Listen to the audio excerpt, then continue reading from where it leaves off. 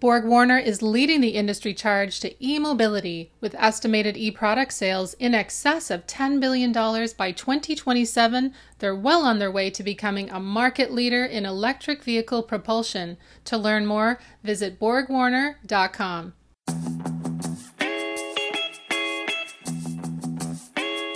Hi, everybody. Welcome to Shift, a podcast about mobility.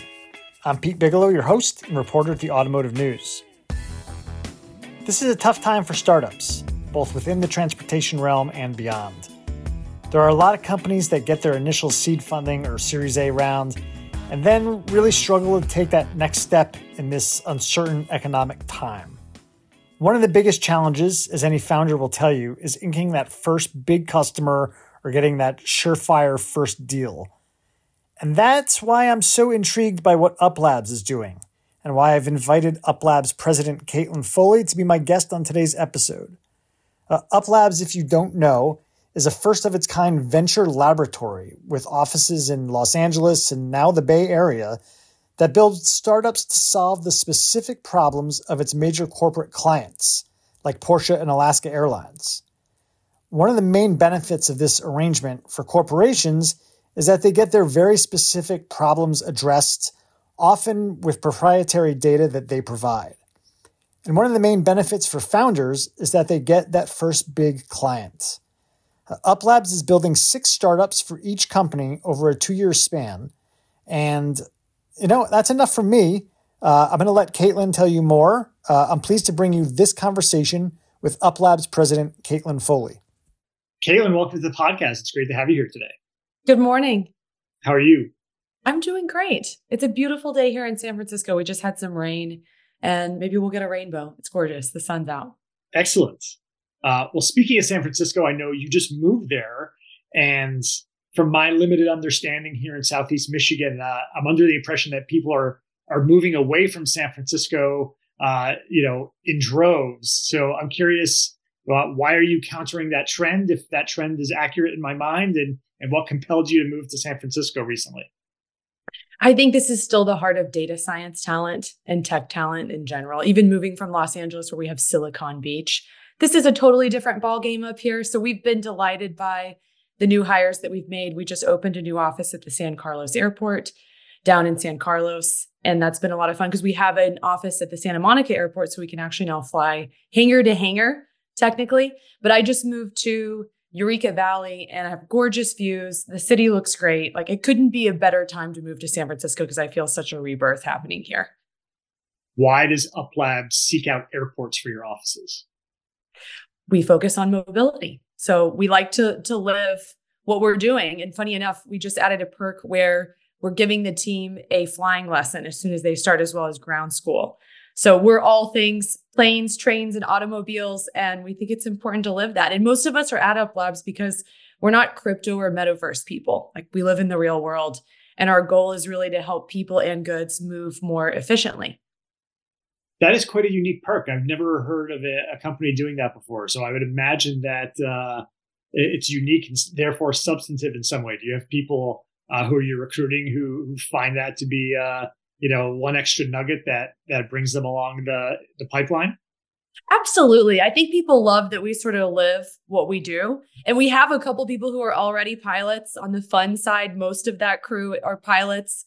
So sometimes I hitch a ride with them down to LA. It's very, very convenient. I've started as well. And I think it's just a blast. Like, there's nothing more liberating and freeing than being in a small airplane. So let's back up a second. For those who don't know, what is UP.Labs and what is it that's kind of unique about your business model? How are you different than a typical business incubator? UP.Labs is a venture lab, and we work with corporations and we develop portfolios of new companies with them. And I think one of the differentiators in our model is we're not just looking for growth vehicles for corporations. We're really looking to solve their core strategic challenges. And if you think about the whole CVC revolution and the advent of that construct, a lot of what that was intended to do was to find startups that were strategically relevant to these corporations. And I think, unfortunately, since then, it's shifted a little bit more towards a capital vehicle without a connection to the heart of the business. And so we're really digging in there and getting into corporations from automotive to energy to airlines and understanding what their core challenges are and solving those by building a startup company together that we actually then allow them to acquire several years down the road. So we've tried to bring together entrepreneurs, corporations, and investors through this financial instrument that really hasn't been done before. And every corporation that we work with becomes the first customer of most of the startups that we launch together. So we have an established pain point. And funny enough, I was thinking about this recently, and I feel like if your challenge that you're solving is all over the news, it's probably too late. And so a lot of the fun that I have is trying to find unarticulated problems inside these companies. And that's a lot of what we spend time doing is finding something that looks off where we can bring that to the company's attention. And all of a sudden they're like, wait a second, you're right. That's exactly the aha moments that we're looking for. And then we develop a product by testing it with stakeholders inside of the corporation, but also at their competitors and outside in the market. So we're not a one customer type of vehicle here. We're really looking to solve broader market challenges through this relationship with a corporation. And I'm thinking if I'm a startup founder, you've probably solved one of my key problems in what's my first big customer. That's exactly right. And it's funny you say that because the CEOs that we hire come in and they have an established product, an idea, an MVP. They have a challenge that product is solving. It may not have product market fit at that point, but it has certainly product customer fit, the beginnings of product market fit. They have funding because the venture fund that we're in a strategic partnership with, Partners, funds the seed round. And then the corporation has also funded some of the pre-seed. And then they also have an established ecosystem for talent around them. So it's really a phenomenal construct. And then, if this company gets acquired, they have a liquidity event that can happen as early as 3 years from the time point at which they start. Why did you want to focus on the transportation/mobility space, if I can use those two words interchangeably? Yeah, for me personally, I think that's where most of my daily life's challenges are, is moving people and goods from point A to point B. Traffic, e-commerce, business travel. These are real world problems that touch a lot of the physical assets that underpin our society. And these are some of the hardest things to actually shift. And so a lot of what we're doing is software for hardware. So how do you go in and really understand these systems, route these assets, touch these assets and actually leverage them, optimize them, et cetera. So we're not in the hardware business. I should qualify that. As UP.Labs, we don't develop new hardware. There may be one, our portfolios are 6 companies with every corporation, possibly one time out of 6. We might do something in the IoT space, a little bit of a hardware and software hybrid, but we're really focused on the software and systems that make these assets run incredibly efficiently and sustainably too, because there's a lot of mandates now coming into automotive in particular that are causing massive shifts in that industry towards EVs. In terms of mostly avoiding hardware, then, is that just because in the transportation space, the time to market is so long for developing something that's new and maybe needs to go through certification or regulation, et cetera? That's part of it. But a lot of it is, I think the companies that we work with in Porsche, namely, do a fantastic job in that space. Why reinvent the wheel, right? And so it's really the biggest product pivot of all time is the shift from ICE vehicles to EVs. And I would say that even the most legacy automotive companies have mastered that beautifully. The difficult thing has been the software and services and kind of customer experience around that. And that's unfortunate for an OEM because the main touch point that they have is that dealership experience, but then they're not controlling or really as involved in the final years of experience after that. That's the bulk of what someone's experience is with your car brand. And that will determine whether or not they come back and buy from you again or never buy from you at all. Okay, Katelyn, backing up a second, I think UP.Labs launched maybe a little more than a year ago, and Porsche was your first customer. What exactly are you doing with Porsche? You kind of mentioned you're building 6 companies overall. Where are you at with that goal in mind? Yeah, that's right. We launched in January of 2022, and Porsche is our first and kind of flagship corporate partner. And we are in a 3-year relationship with them. So we're launching 6 companies together. And we have now launched 2 of those companies. So one company we launched in March of 2023. Actually, they hosted South by Southwest this year, so we got to launch it there. It's called Pull Systems. And this is a battery health management platform. And when we spoke before and you wrote an article where you mentioned Pull, I told you that the battery predictions are 33 days in advance. So we can predict whether or not a battery will fail 33 days before a failure. And we can actually shift that to a replacement event. We're now at up to 59 days. So this model is just getting smarter and smarter. And the reason why this is such an important problem, and I would put this in the category of, this isn't being blasted all over the news. But when you look in depth at an organization that has this massive liability on their balance sheet, which is batteries in all the vehicles that they have out on the road. So a lesser known fact is one of the regulatory components of the EV space is that an OEM is responsible for a battery up to 8 years after the vehicle sells. And so if that battery goes below a certain capacity, the OEM has to replace it. And these are, $30,000, $40,000, $50,000, depending on the performance of the battery. And so this is just a massive liability. And it doesn't sound like a very big problem when you have 100,000 cars on the road and they're new, right? But this becomes an enormous challenge when you have 1 million aging cars on the road. And so we're shifting these replacement events to repair events, which is a lot less expensive. And it's also better for the customer experience as well. So that's Pull Systems. And then we recently launched Sensigo, which is focused on the automotive repair and maintenance space more broadly, not just batteries, but all components on the vehicle. And it really targets the service technician and the service center, which is an integral part of the car owner experience. It is. And I feel like service technicians are, I don't want to say being left behind, but they're used to doing certain tasks related to a lot of internal combustion engines. And now, the shift to EVs is underway. So if they're not feeling it yet, I feel like suddenly that their job requirements will change significantly in the future, right? Is that what Sensigo addresses in some way? I think you're exactly right. What we've seen is there's a shift in the type of work that they're doing each day. So these are folks who formerly were doing oil changes. This is super high margin. There's a ton of throughput inside the service center bays in doing that type of work. And now what happens is you have multiple error codes displayed at once. A car comes in.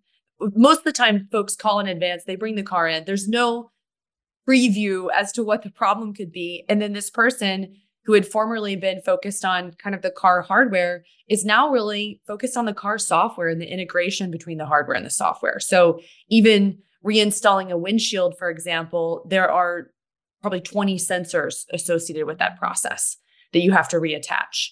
And what we're trying to do is really take the historical, so the quickest route to a fix, and apply AI to understand how we can direct a service technician to do this more quickly and efficiently. And then that's a better customer experience. It also increases the throughput and the profit of the service center of each bay. Because right now, the time that a car can sit in a bay, actually since COVID, has doubled, which is pretty shocking.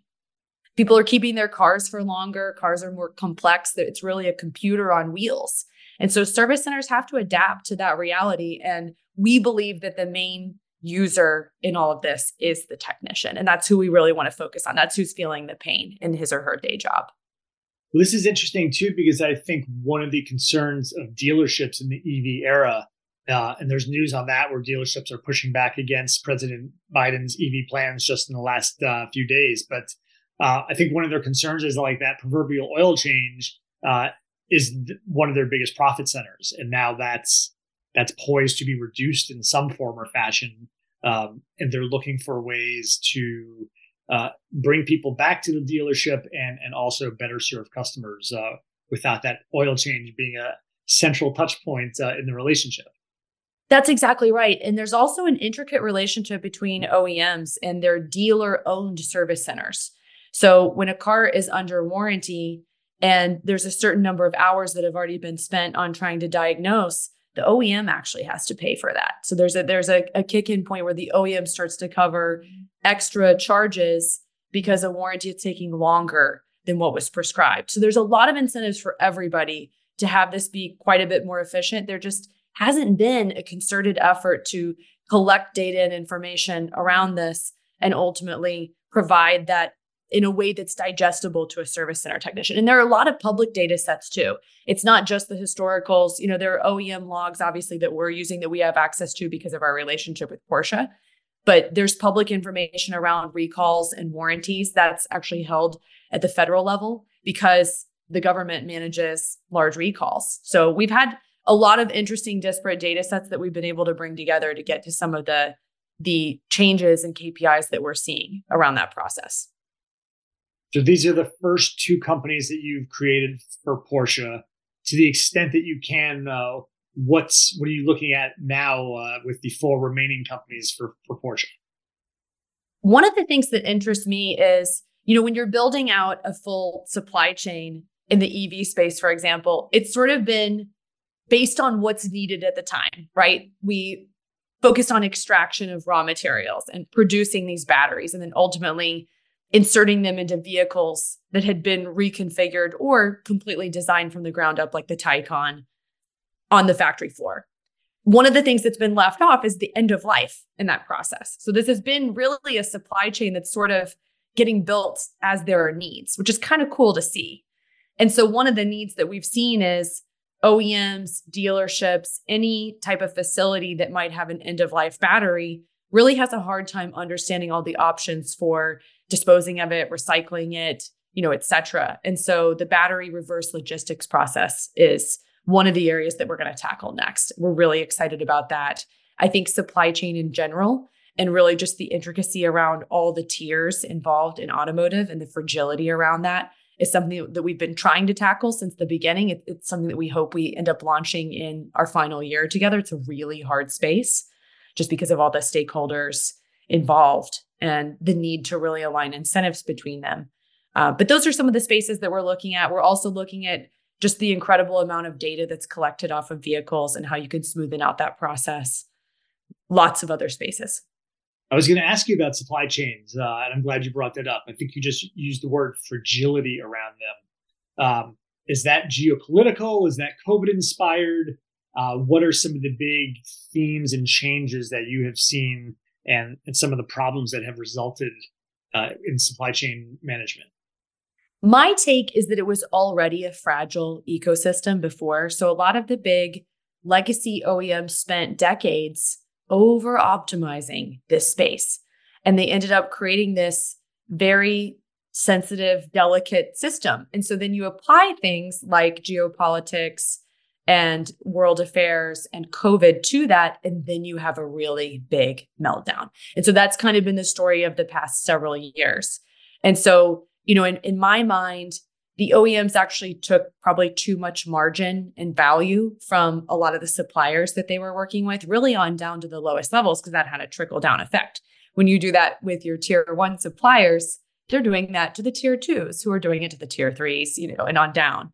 And so I think for us, there are communication flows and data flows that need to happen, certainly, but there's also a money flow that needs to happen. And probably a way to redistribute some of that profit back into that ecosystem. You see companies like Tesla that are much more vertically integrated. To be honest, I don't think that's going to be a reality for a lot of the big OEMs. I actually think they should continue to focus on software because that's where they can be competitive. And I think it's more about new tools, new constructs financially and otherwise for them to work more effectively with their suppliers. Are you saying in some way that automakers have been penny wise and pound foolish in squeezing suppliers so that if nothing goes wrong, then that was worthwhile? But as we know, there's big hiccups and lines get shut down when you get to that point. Am I reading that right? Absolutely. And there's another element where probably there's some systems that would help you understand where you have inherent risks, right? If you have one component, wiring harnesses, for example, that you're producing in only Ukraine, that's a risk, right? And that's the case before a war breaks out, then you're going to have a problem if that does happen. And so I think it's a mix. It's certainly the need to take profit and redistribute that, but it's also places where you need to understand that you have more risk and you need to actually make a change or not be so siloed in the way that you're producing something. Is that automotive specific right now, or are you seeing the same thing in other sectors, maybe aviation, since you work with Alaska Airlines, or are there parallels, if not the same thing? I definitely see parallels. I think UP.Labs is going to work in a lot of what I call over-optimized ecosystems, where you have in automotive, it's the supply chain. In airlines, it's a lot of the day-to-day operations. I mean, it's insane that these companies, it's one of the safest industries in the world. That's one of my big takeaways. But the operational complexity around how Alaska runs their business hour to hour is mind-blowing. And it's interesting because there are a lot of folks that have military backgrounds inside of their operations team, just a phenomenal world-class team that they have over there. And a lot of this is being done now in human minds. And so really what we're looking at is how can you combine the knowledge inside of someone's mind with AI to understand how you schedule routes, to understand where crew are at a given time, to understand where ground services equipment is located at an airport, to look at the maintenance space, because that's another really interesting one. And even the way that they think about pricing and revenue management. So really all topics inside the airline industry have been optimized to the nth degree, and it's been done by people. And part of that is because it's also a very low margin industry. Backing up a little bit, how far along are you in your work with Alaska Airlines? What sort of startups have you created for them thus far? We kicked off with Alaska in July, and we're really excited to be working with them because I think they're just a phenomenally customer and employee forward organization. And so we're now in our first 1-year cycle. And on December 18th, we are picking the 2 businesses that will move forward this year. And so they're focused on some of the topics that I mentioned. Maintenance is a big one. Really excited about that space, both predictive maintenance, but also normalizing the schedule to actually do maintenance more effectively and efficiently. We're looking at scheduling optimization and how you rethink the way that you schedule aircraft. And then we're also looking at pricing and revenue and how that's done today. We're going to take a short break from my conversation with Katelyn. When we return, she's going to share her concerns about over-optimization and what that means for both the automotive supply chain and the aviation industry. The global transformation to e-mobility is happening. And within the industry, one product leader is charging forward with a confidence built on 130 years of automotive achievement. That's BorgWarner. BorgWarner has a long track record of bringing innovative mobility solutions to market, and now this know-how is accelerating a global transformation with e-product sales of more than $10 billion expected in 2027. Sound ambitious? Not for BorgWarner. This accelerated shift to electrification is all part of their long-term strategy, one that's been in motion for years. Now they're harnessing this momentum, building on their scale, portfolio, financial strength, and team to lead the way into the future. To help make such major advancements in e-mobility solutions, BorgWarner relies on its cutting-edge technology and electrification expertise. Combined with their real commitment to partnership and collaboration, they're poised for continued success. For BorgWarner, it's all with one objective in mind: creating a cleaner, more energy-efficient world, a sustainable one where we can all live better, healthier lives. To learn more, visit BorgWarner.com. The auto industry's shift to carbon neutrality is here and it's accelerating. But is it enough? This is a moral imperative, an economic imperative, a moment of peril, but also a moment of extraordinary possibilities. No more hesitancy, no more excuses, no more waiting for the others to move first. There is simply no more time for that. Driving to Zero is a new podcast series from Automotive News that looks at the auto industry's roadmap to carbon neutrality. We take a big picture look at the environmental, political, and social trends pushing the move toward a greener future. And we pull back the curtain on how these decisions are being made at the highest levels. I said, the headline that you need is GM believes in an all-electric future. And I think Dan Ammon and Mary Barra pretty much said the same thing, which is like, but we don't. Spoiler alert, they came around to that idea. Find out how and much more I'm Jake Neer. Join me and Automotive News Executive Editor Jamie Butters on Driving to Zero, available now wherever you get your podcasts. Now back to my conversation with UP.Labs president, Katelyn Foley. So UP.Labs has these two big customers or clients so far, Porsche and Alaska Airlines. Are your deals with them exclusive, or would you work with another airline, another automaker as you look for future corporate clients? So we actually have a third corporate partner that we haven't announced yet that's in the retail space, and we will announce that at some point. So we're 3 right now. We plan to expand to 4, and we're looking at some other spaces like energy, aerospace and defense, maritime shipping for next year. So that's going to be a lot of fun. But you are right. So we do not work with a second automotive company or a second airline. We work with one player per industry.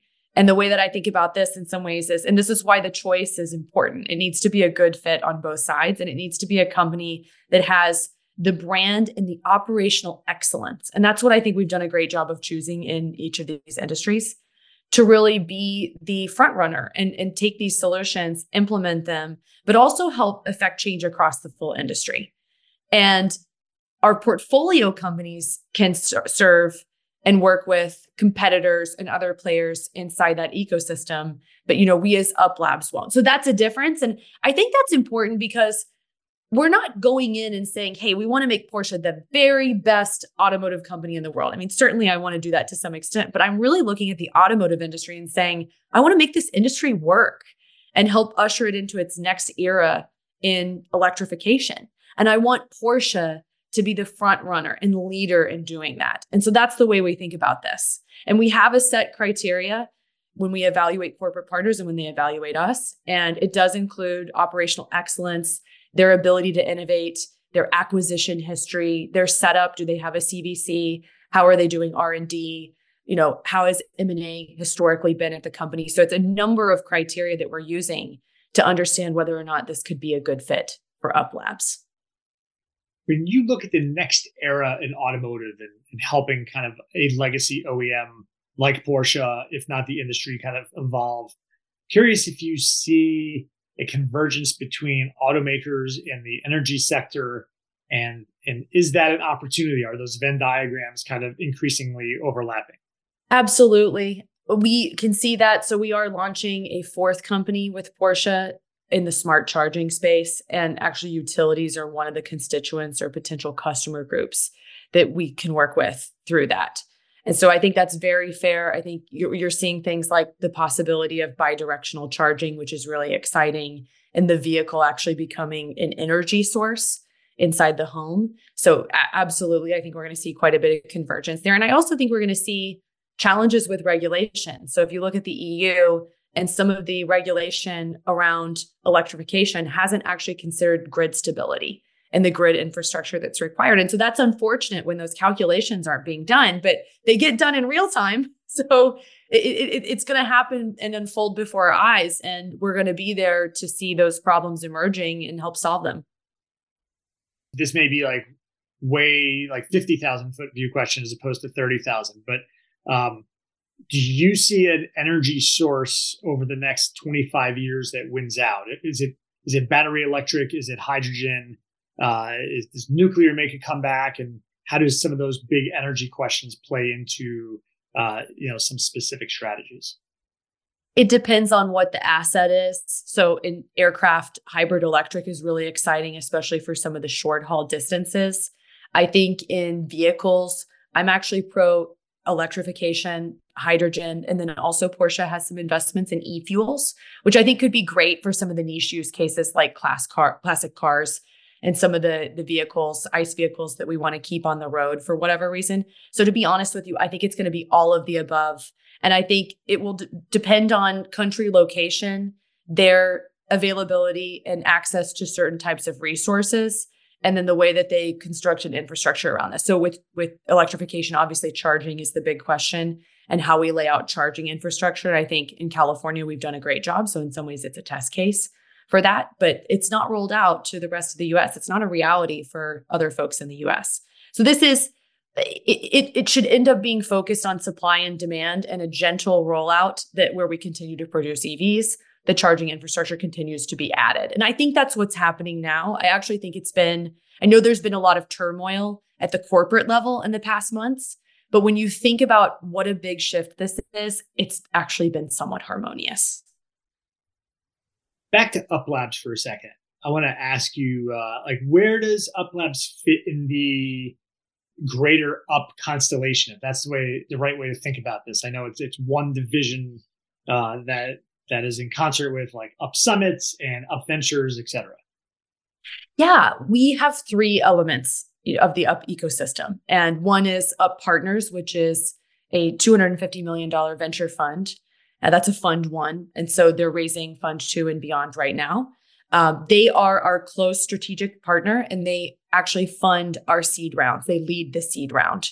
And so that's a really important relationship for us, not only from a funding perspective, but just from a talent and advisory perspective. So phenomenal group of operating partners that are part of that team. And then Up Partners hosts the annual Up Summit, which is really the who's who of mobility. I'm always amazed at some of the guests that we have. We just held that event in early October where we got to launch Sensigo formally. We had folks from Porsche. Porsche actually hosted a driving experience and moved it from Atlanta to Dallas. A really incredible event. And then of course we have labs. And, as I mentioned before, we're not an accelerator, we are an incubator. So we're working with corporations and we're coming up with ideas from scratch to solve unarticulated challenges that we're finding.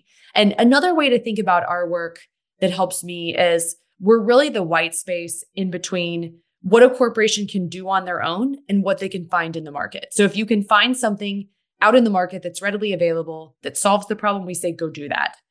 If the corporation has the resources, the talent, the capacity to solve the problem on their own, we also say, go do that. And sometimes we unearth problems in our process that fall in either of those two buckets, and we facilitate the next steps there. But in many cases, we find things that just haven't quite been solved or grabbed by the market and are really just not appropriate and are distracting from the core business to solve inside of the corporation. Katelyn, how did you get interested in this work in particular and kind of start your career overall? I've been doing this very thing for 10 years. It's kind of wild. So I joined BCG Digital Ventures in 2014. We were probably 50 people then. The team has scaled to around 1,000 since then and become a really integral part of BCG. I love 0 to 1 or really 0 to 0.5.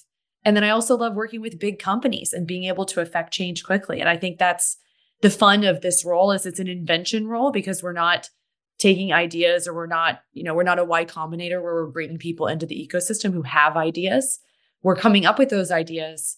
We have a pretty rich toolkit for doing that. And then we're also influencing and understanding how that's going to be implemented in some of the largest and most important companies in the world. And so I love that challenge of both of those things. And it's a hard mind shift.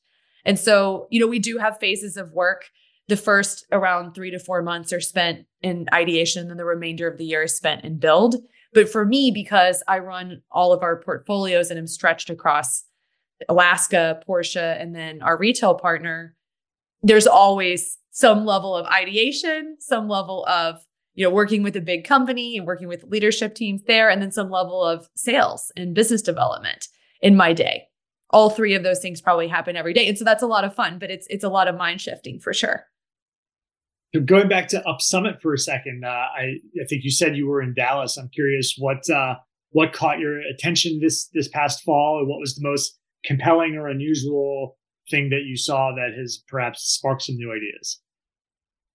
We had Opener, so the Blackfly, which is a new, basically a flying car. It's incredible piece of technology. They just rebranded to Pivotal, so they did some demos for us. That was a lot of fun. One of the wilder ones was Telio, which is a startup that the Up team has invested in. It's a construction tech startup. So they sensorize construction equipment. We were able to operate a bulldozer in Finland from this event. So that was really interesting. And actually, they had a stat that blew me away, which is it's not just about remote operation and freeing someone from being inside of a bulldozer. But they are now at a point where an operator can operate multiple vehicles at once. And I found that mind-blowing. That's interesting from an automation and a teleoperation perspective, that you can operate that many vehicles at a given time, but also like that's such a good example of like a structured version of autonomy. Obviously, like on public roads, having fully autonomous vehicles they're having some struggles right now, very clearly, I think, or some limitations. But I think a place that works is non-public roads in a structured environment. That seems to be what you're describing with that. That's right. These are construction sites specifically. And just a lot of other mind-blowing equipment. We saw a sea glider. So just wild demos. And you said that it was in Dallas this year. And I think does it rotate between Dallas and Bentonville?